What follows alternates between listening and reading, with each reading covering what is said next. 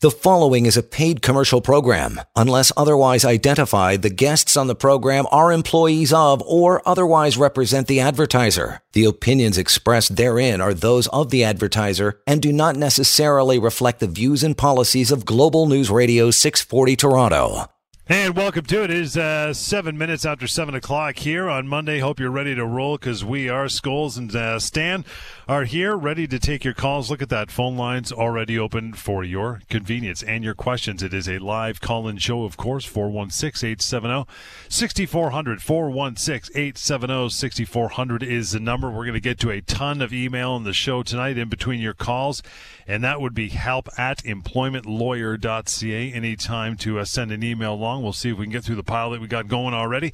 And the website, by the way, anytime for you to use. It's like having a lawyer, an employment lawyer with you 24/7, free, anonymous, very cool. Lots of information there, pocketemploymentlawyer.ca. So there you go. But as mentioned, the phone line's open, ready to go. So bring it on, and let's get this sunny Monday happening. Stan, the man, what's going on with the week that was, pal? What do you got for me?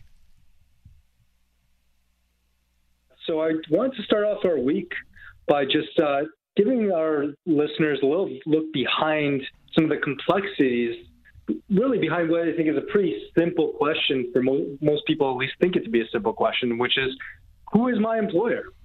And the reason I bring this up is I recently resolved a file of mine for a client that had worked for basically one guy. She was his receptionist or assistant for 28 years.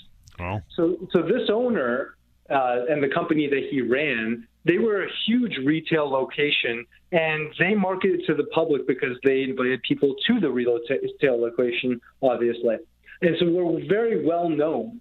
But when eventually this owner decided to shut down, and he gave her only 6 months working notice, and that's it, nothing further. So when she came to me, she said the name, and I was well aware of the name because, as I said, they're very well known. They market a lot on newspaper and TV. But when we actually sat down and looked at her situation, John, what we realized is that this one well-known company, which used a business name to market itself to the public, was actually comprised of 11 different corporate entities that played various roles in a kind of complex corporate web. So, and what I mean by that is that throughout the 28 years, it turned, there were several companies that paid her on her pay stubs. There were several other companies that showed up on her T4. And her having been the owner's assistant and receptionist, she was aware of a lot of the dealings that maybe other employees weren't. And so she knew that there were a couple of other companies that owned things like assets. And some of them had ownership of and registration of licenses. So we kind of looked at all this and figured, well, who the hell is actually her employer in this situation? Right. And what we ended up doing is we just ended up, frankly, taking litigation action against all the companies. Because on paper, we couldn't figure out, we can certainly point to some and say, yes, they are for sure her employers. But our biggest concern was that with this complex corporate web, the owner might decide to just start moving money around. And all of a sudden, XYZ company that we thought was her employer because they're the ones who have are showing up on her T4, turns out maybe have no money because they don't hold the assets. It's actually ABC company that holds the assets. Right. So as you can imagine, it got a little ugly, and we had to take action against all of them, and we sued every one of those companies. And because we sued all those companies, John, I think actually ended up leading to a much quicker resolution because of that, because the owner realized that there was nothing he can do to avoid liability at that point. I mean, the whole point of this corporate scheme really was to figure out a way to avoid this exact liability. And when we sued them all, and what we alleged was that they were all common or related employers and that they were all technically her employer. And that's one of the things that I want listeners to take away from this case, John, is that you can actually be employed by more than one company. You can be employed by 11 companies, as this case shows. And it's never as simple as it sounds, or certainly not always as simple as it sounds, to figure out who is it that actually owes you money. I'm assuming that if she's I don't know what age she is, but a 28-year employee, she'd be looking at 24 months probably severance anyway if they didn't give her anything other than that 6 months notice. So maybe a year and a half on top of that. No. Yes, she was in her late 50s, and certainly that's what we ended up claiming for. We sued them all for 24 months. Of course, the settlement is confidential, as you know how these things go. Yep. But she was certainly happy with the outcome.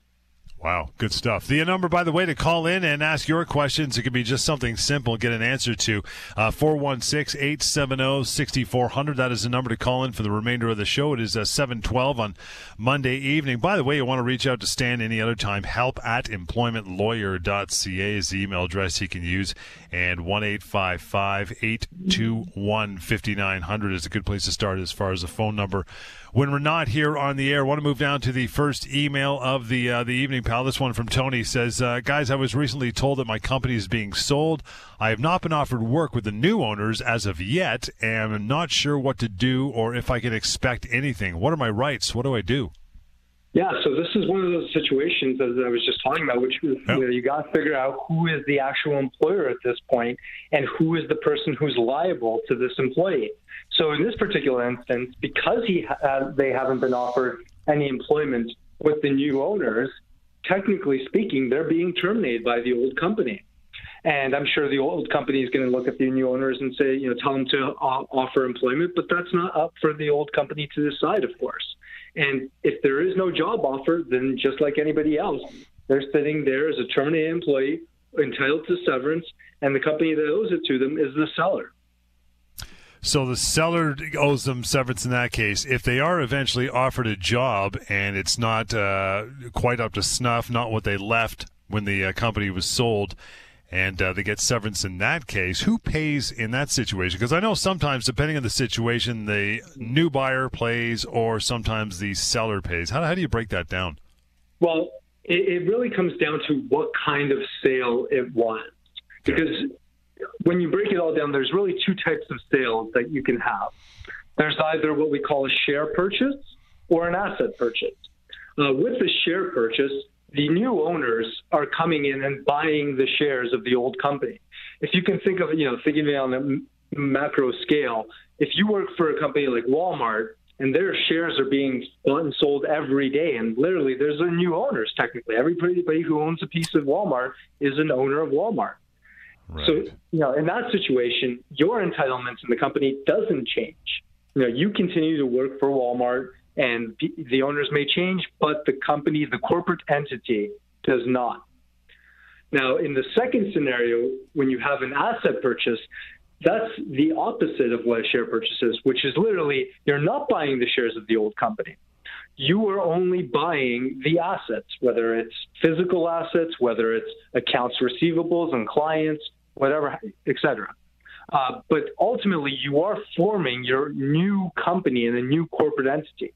And in that type of scenario, legally speaking, there's always a termination that happens.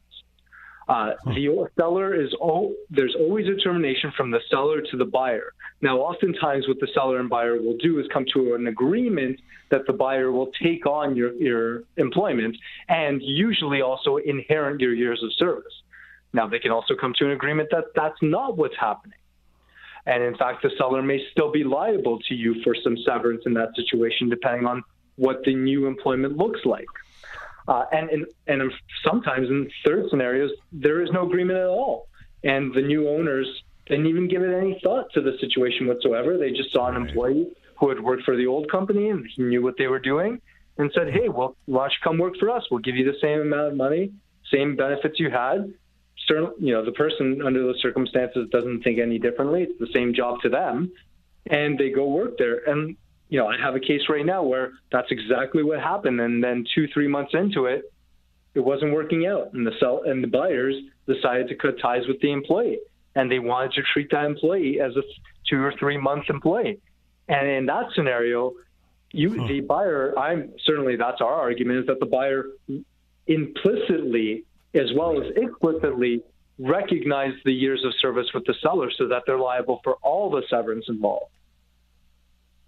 You want to ask Stan a question. I know it sounds complex, but they can break it down. Sometimes you'll be scratching your head, and it's easy for him to answer. So bring it on, 416-870-6400. David, thanks for standing by for a moment. How are you tonight? Not bad. How you doing? Good, brother. What's on your mind? So my employer is asking me to provide a criminal background check so he can supply it to one of his customers. And I'm just wondering whether I have to do that, or what's the recourse for not supplying it? So, sorry, your employer is asking you specifically to go and do a criminal background check, even though you already work there. Yes, he's asking all the employees to do it. Yeah. Technically speaking, one of the grounds of discrimination prohibited by the Human Rights Code are criminal convictions. So if they're asking you for a criminal background check, that's arguably a violation of your human rights. There are certain situations where it's okay for a company to do that, specifically situations where you would understand the need for it. Often in daycare situations, an employer can absolutely ask for a criminal background check. But outside of some obvious need, that's probably discriminatory. But it's for a school board, so I think it's kind of necessary. But it's just one of those things. I don't feel that I should have to provide it. So, well, certainly, if they are saying you have to do this as part of your job, then they have to pay for it. It's like if they want you to do some sort of training certification or go on to some sort of training on a Saturday, of course they have to pay not only for the certification, but for your time. That's you being at work, and every hour you spend at work, you should be compensated for it. So if I don't want to provide it, what are the legal recourses? Like, can I be fired, or? When you say you don't want to provide it, is it that you don't want to pay for it? Is it that you just refuse to give it to them?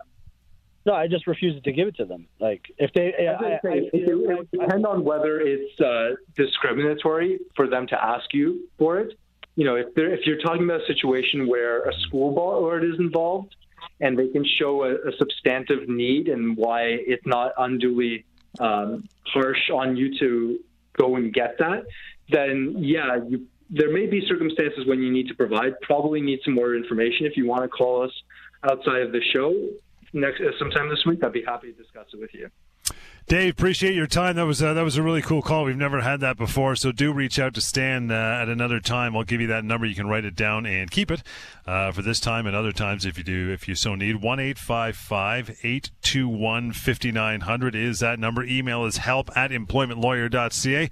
And your phone calls, bring them on. Lots more time, lots of room. Come on in. Water's warm. 416-870-6400. Employment Law Show on Global News Radio. You are listening to a paid commercial program. Unless otherwise identified, the guests on the program are employees of or otherwise represent the advertiser. The opinions expressed therein are those of the advertiser and do not necessarily reflect the views and policies of Global News Radio 640 Toronto. And welcome back. Indeed, it is 7:22, and thank you for joining us. The number to call and get your questions right here, right now, 416-870-6400. It's 7:23. Got lots of time till we get out of here around 10 to 8. The email address we use, of course, every show is help@employmentlawyer.ca. And with that, we'll carry on. Howard, thanks for standing by. How are you? Yeah, thanks. Good, sir. Go ahead. I was just wondering, I was laid off in March because of the COVID situation. I've been collecting EI benefits ever since. They are calling me back, but they are reducing my hours from 40 to 30 hours a week. I was just wondering if they can do that, or if I have a complaint about it, or you can help me out on that. Yeah. Well, thank you for your question, Howard, and I'm sorry to hear about the layoff from before. The reduction of hours. I mean, technically speaking, any time the company is doing something like this, reducing your hours, reducing your compensation, especially by such a large portion, that's a pretty clear constructive dismissal. And it gives you the right to not accept that and to tell the company that either you will take your 40 hours as you've always agreed to work, or that you're going to treat it as a termination and then go fight for your severance. Okay. So basically, if they told me, like today's Monday, they told me to come in to work the rest of this week, I can tell them really I either want my 40 hours or I don't want to come back? Absolutely. That's what I'm saying. They're not allowed to reduce your hours unilaterally in this way. Okay. I guess that kind of answers my question then. I don't think I have anything else to ask. Thanks a lot. Thanks, Howard. Appreciate your time. If you do think of something else you want to get a hold of Stan and have a more of a lengthy private discussion, no problem at all. 1-855-821-5900. 1-855-821-5900 is the way to go. Email us help@employmentlawyer.ca. Don, you're up next. Good evening. Sure. Hey, Don. Hi. Yeah, go ahead. Okay. Please do. Okay. I was employed by a U.S.-based company to develop their existing markets in Canada. I worked for this company for over 12 years and developed new markets and expanded their sales. And I did extremely well in this company for all these years. My immediate boss saw success in what I'm doing and what was going on, and he set up a parallel company, and he wanted to divert the business that I was bringing to his company rather than the company that I was employed, and they said they'll pay me in cash. I refused to do that, and then I went through a lot of harassment. They began cutting my territories. I got reduced hours. My councils were taken. My area was reduced, and end of the day, they got a chance. They fired me for a reason, without any reason, and they didn't pay me a cent in severance pay, and took away all my benefits and all the expansion and everything what I did. So I didn't get paid even a cent for all my work and even for the business that I did. Okay. Well, I mean, that sounds awful. I'm sorry to hear that. Without question, this company owes you severance. You worked here in this province for so many years. It doesn't matter if it's a U.S.-based company.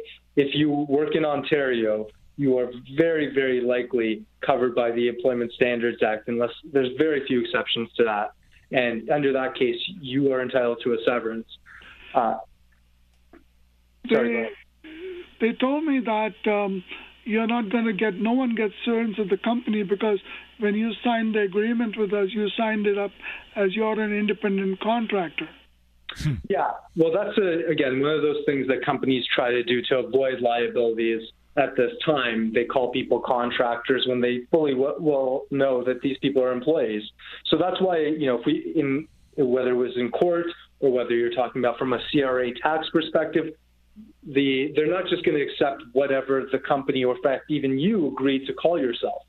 At the end of the day, what the courts are going to do are they're going to look at several factors, and based on those factors and the facts as you apply to them, they will determine whether you were, in fact, a true independent contractor or if you are just masquerading as a contractor and are just an employee and are therefore entitled to severance. So, certainly I think you should give us a call this week. Give me a call in the office tomorrow. I'm happy to talk to you more about this, and we can figure out what we can do for you. What is the number I should call you on? I'll give it to you right now, Don. If you grab a pen, the number to get a hold of Stan and the member of the team at the firm is real simple. It's 1-855-821-5900. Again, 1-855-821-5900. And the email address to reach out is help@employmentlawyer.ca. A couple interesting points there that Don brought up. Number one, if you're working for an American company, even if they're not aware of it, and you're working in Canada, Ontario laws do apply, not the American laws. I know they try to get away with that. And number two, just calling yourself or them calling you an independent contractor is just not enough to make it so. It's substance over form, right? So you can go on like that for 25 years thinking you're an independent contractor. But when push comes to shove and Stan has a closer look at your agreement and how you've been working, you may very well be an employee. And like you said, that makes all the difference when it comes to severance, which you wouldn't normally get, and CRA, which are going to have an absolute heyday if you haven't been paying taxes correctly for the last 15 years, right? Yeah, absolutely. And it can get even more complicated than that. In the scenario of 25 years, you can actually start off as an independent contractor, turn into what we call a dependent contractor, and end up being an employee. And it can happen anywhere along those 25-year spectrum. So it's always, so much of law, and this is so important to remember, is that the facts are what are important. Yes, we have legal principles, but at the end of the day, courts decide things based on the facts in front of them. And that's exactly what applies when it comes to whether you're a contractor or an employee. It doesn't matter what you call yourself. It's all about the facts. And again, 416-870-6400 to bring call us right here, right now with your questions. Now, you did mention dependent contractor in there as kind of the go-between between independent and employee. Would that be someone who relies on a certain percentage of their income, say 50 to 70, from one particular client? Would that qualify or partly qualify for what you referred to as a dependent contractor? Well, that's exactly the idea behind it, John, that it's a person who's so financially dependent and also so exclusive to one potential customer that they essentially are not truly in business for themselves. And at the end of the day, when they are terminated, if they are found to be dependent contractors, they are more akin to employees than they are akin to corporations in that situation. And so that's why they would get severance just like any employee. Gotcha. 416-870-6400. You know the number. Tony, thanks for hanging on. Thanks for calling in. How are you? Yeah, great. Thank you for taking my call. I got a question. You bet. Yep. I started this company about a month and a half ago, and my agreement with the employer about overtime. The guy said, "Yeah, we pay overtime." So they pay the first and the 15th and the 15th and 30th, like pretty well twice a month. So I got my first day finally. It was 60 and 3/4 hours. And I called her up and said, "Hey, where's the overtime?" She told me on the phone that I have to be working 133 hours just to get overtime. Sorry, there's a lot of feedback there, but I didn't catch a lot of that question. You get the gist? It was about overtime and that the fact that they didn't pay him overtime? Yeah. Well, yeah, so I mean, I checked this company out. They're non-federal. They're like an express thing, right? Right. And they have a burial plate. And I asked them to go to the U.S. They say no. They go to Montreal. No. They don't do anything local. Buy the punch card, right? So I figured, okay, well, and it was 44 hours. So I went up to the labor board. I checked their hours. Okay, 48. Great. Whatever. Right?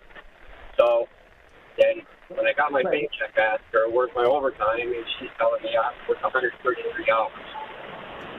No, I mean, the rule is always in Ontario that if you work more than 44 hours in any given week, then for every hour after 44, you are entitled to time and a half or overtime. There are some exceptions to the overtime rule. For example, managers don't get it. Pool cleaners, for whatever reason, don't get it. I know. Yeah. But generally speaking, and then there's also, if you're a driver, like a truck driver, then you also, the overtime rule doesn't kick in until 50 or 55 hours, depending on whether you're city or drive on highway. Right. But at the end of the day, I mean, if you don't fall into one of those classes of exemptions and you work more than 44 hours in a week, you should be getting time and a half for every hour before over 44. And I heard Tony mention the fact that there's also 48 hours. So the 48 hours, what that is that's the limit that any employee can work in Ontario. An employer can have you sign a waiver whereby you agree to work more than 48 hours in a week. But unless they sign that waiver, technically speaking, no employee can be forced to do so against their will. We'll move on here. 416-870-6400. Avi, thanks for standing by. Good evening. How are you, pal? Hi, hello, Stan. Thank you for taking my call.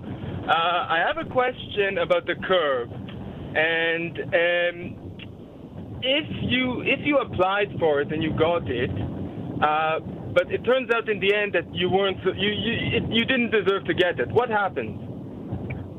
Well, it's a great question, Avi, because I think the government's still figuring that one out. We've heard, at least on paper, what they said is they're going to audit everyone who's been collecting CERB. But then some of the news that I've read certainly suggests that that's not entirely the government's intention. So, right now, it's hard to say what's going to happen next year. It's hard to say. I think that's true not only when it comes to the CERB, but in all facets of life. That's okay, good. Thank you. That was it. Thank you very much. Thanks, Avi. Appreciate that. Enjoy the rest of your evening. 416-870-6400 is the number. Caroline, hello. Good evening. Hi. I have a question I have a question with regard to your online severance calculator. Sure. I'm just curious because I went on to the Ontario.ca Employment Standards Act, and in it there's a sentence that says the maximum amount of severance pay required to be paid under the ESA is 26 weeks. Yep. Right. So the ESA will only tell you what your minimum entitlements are under the Act. Unless you have a contract that limits your entitlements to those minimums, then you're entitled to what we call common law damages. So when you go to the severance calculator and see a number that's, I'm sure, significantly more than what you're seeing with respect to the ESA, that's where your damages are derived from this body of law just called the common law. And one of the confusing things, unfortunately, in employment law is that severance is both an interchangeable term and it means something very specific. So in one instance, when we say it means something very specific, it means that under the Act, if an employer has a payroll of over $2.5 million, and if you've been there for more than 5 years, then you qualify under the Act for what's called severance pay. But then we also often use the word severance to talk about common law damages. When we say severance, we mean the same thing as when we say notice or pay in lieu of notice. And I feel that creates a lot of confusion around what this term means, unfortunately. But what you're seeing in the Act, those are not your only rights. Those are your rights, but not your only rights. You have greater entitlements than that. And that's why we've created the severance pay calculator, because so many people, frankly, were calling the Ministry of Labor and saying, hey, I worked there for this many years. What am I entitled to? Oh, only 5 weeks. I thought I'd get a lot more. I've been there for 5 years. Oh, only 8 weeks. I've been there for 28 years. How can that be? Well, the reason is that the Ministry of Labor will only tell you what your rights are when it comes to the Employment Standards Act. The people who answer those phones, they're not lawyers. They're not allowed to talk to you about what your legal rights are. And that's what the severance pay calculator is for, and frankly, what our firm is for. Right.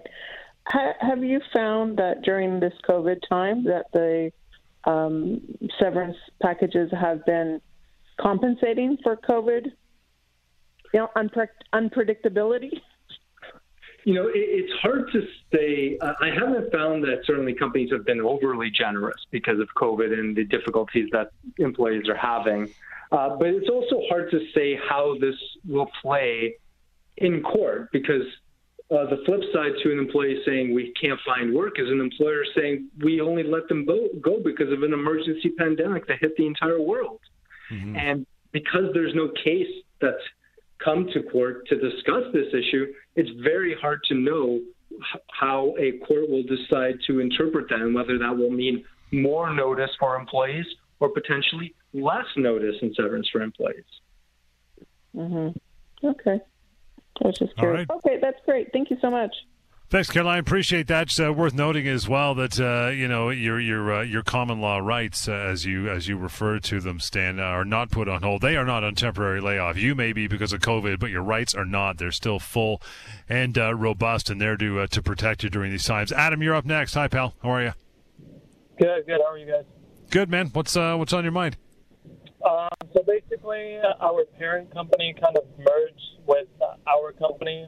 I'm not really sure how to phrase the business term, but basically our policies with our parent company and our company were being merged, so they were taking the best of both worlds in terms of the most economical costs. So that did actually affect our end of the company. So we did say we used to have like full group benefit coverage. Now we have 80 to 90% coverage.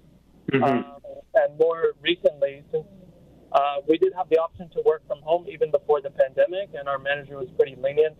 Our manager left, and our new manager was from the parent company, and they have the policy that they've always worked in the office. And with the pandemic changes from the government allowing companies to reopen, they're kind of forcing us to be back minimum 3 days a week at work.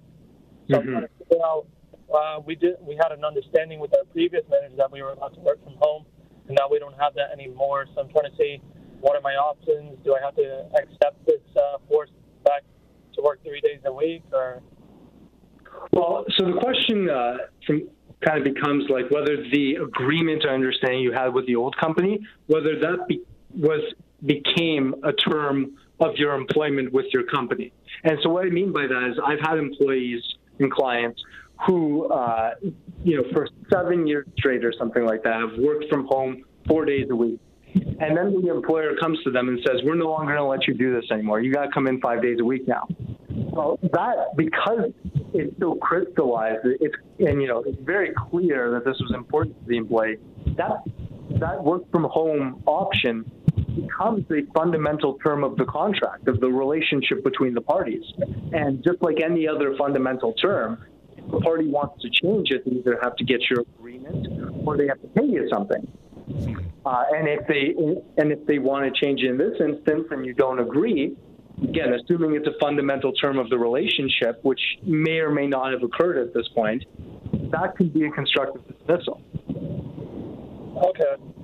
Yeah, because like the way my work arrangement and home arrangement was set up was based on my ability to work from home. But now that's being drastically changed from 1 day or no days a week coming to the office to 3 days. And one way to approach this, in fact, is if you can show some sort of familial responsibilities like daycare obligations, childcare obligations, or some sort of medical issue that requires you to work from home. If you get a doctor's note from your doctor confirming that, then there's human rights implications. So they actually may have a legal obligation to accommodate you and allow you to work from home in that situation. Okay. I'm living the bachelor life, and I don't have any health problems, so I don't think those apply to me in terms of the human rights, but it's more of the kind of business or employment kind of infringements that I see. But I'm trying to figure out, because we had precedents, but there was nothing really in writing. I just had an understanding with my previous manager, so I'm just trying to figure out what could I use to kind of let my manager know this is what the scenario is, with nothing really in place. We could have had like a few chat messages saying, hey, I'm going to be home this week or something like that. But like, what could I use as actual tangible evidence to show that this was my situation before and this is what it is now? Because my manager was actually not based in Canada. Is based in the U.S., so we've actually never met. But right. So like, I'm just trying to figure out what could I use as tangible evidence to make my case. Well, I mean, every case, the most important evidence is oral evidence. Your evidence is exactly the evidence that you're going to use, because regardless of whether it's written or down or not, similar to how we were talking about contractors versus employees at the end earlier, it doesn't matter what's written down. It matters how the parties have conducted themselves. And so if you can say under oath at the end of the day that, hey, I worked from home 4 days a week, 3 days a week for 5 years straight, that's your evidence. Yeah. Jeremy, I want to get you in here. If you could make it a quick one, we'll get through your call. How are you? Good, very well. How are you, gentlemen? Good. What's going on? Is it possible to release an employee while they're in a 3-month probation period and they're on a medical leave? That gets very tricky. I mean, it is in theory possible, as long as you can show that their termination has absolutely nothing to do with the medical.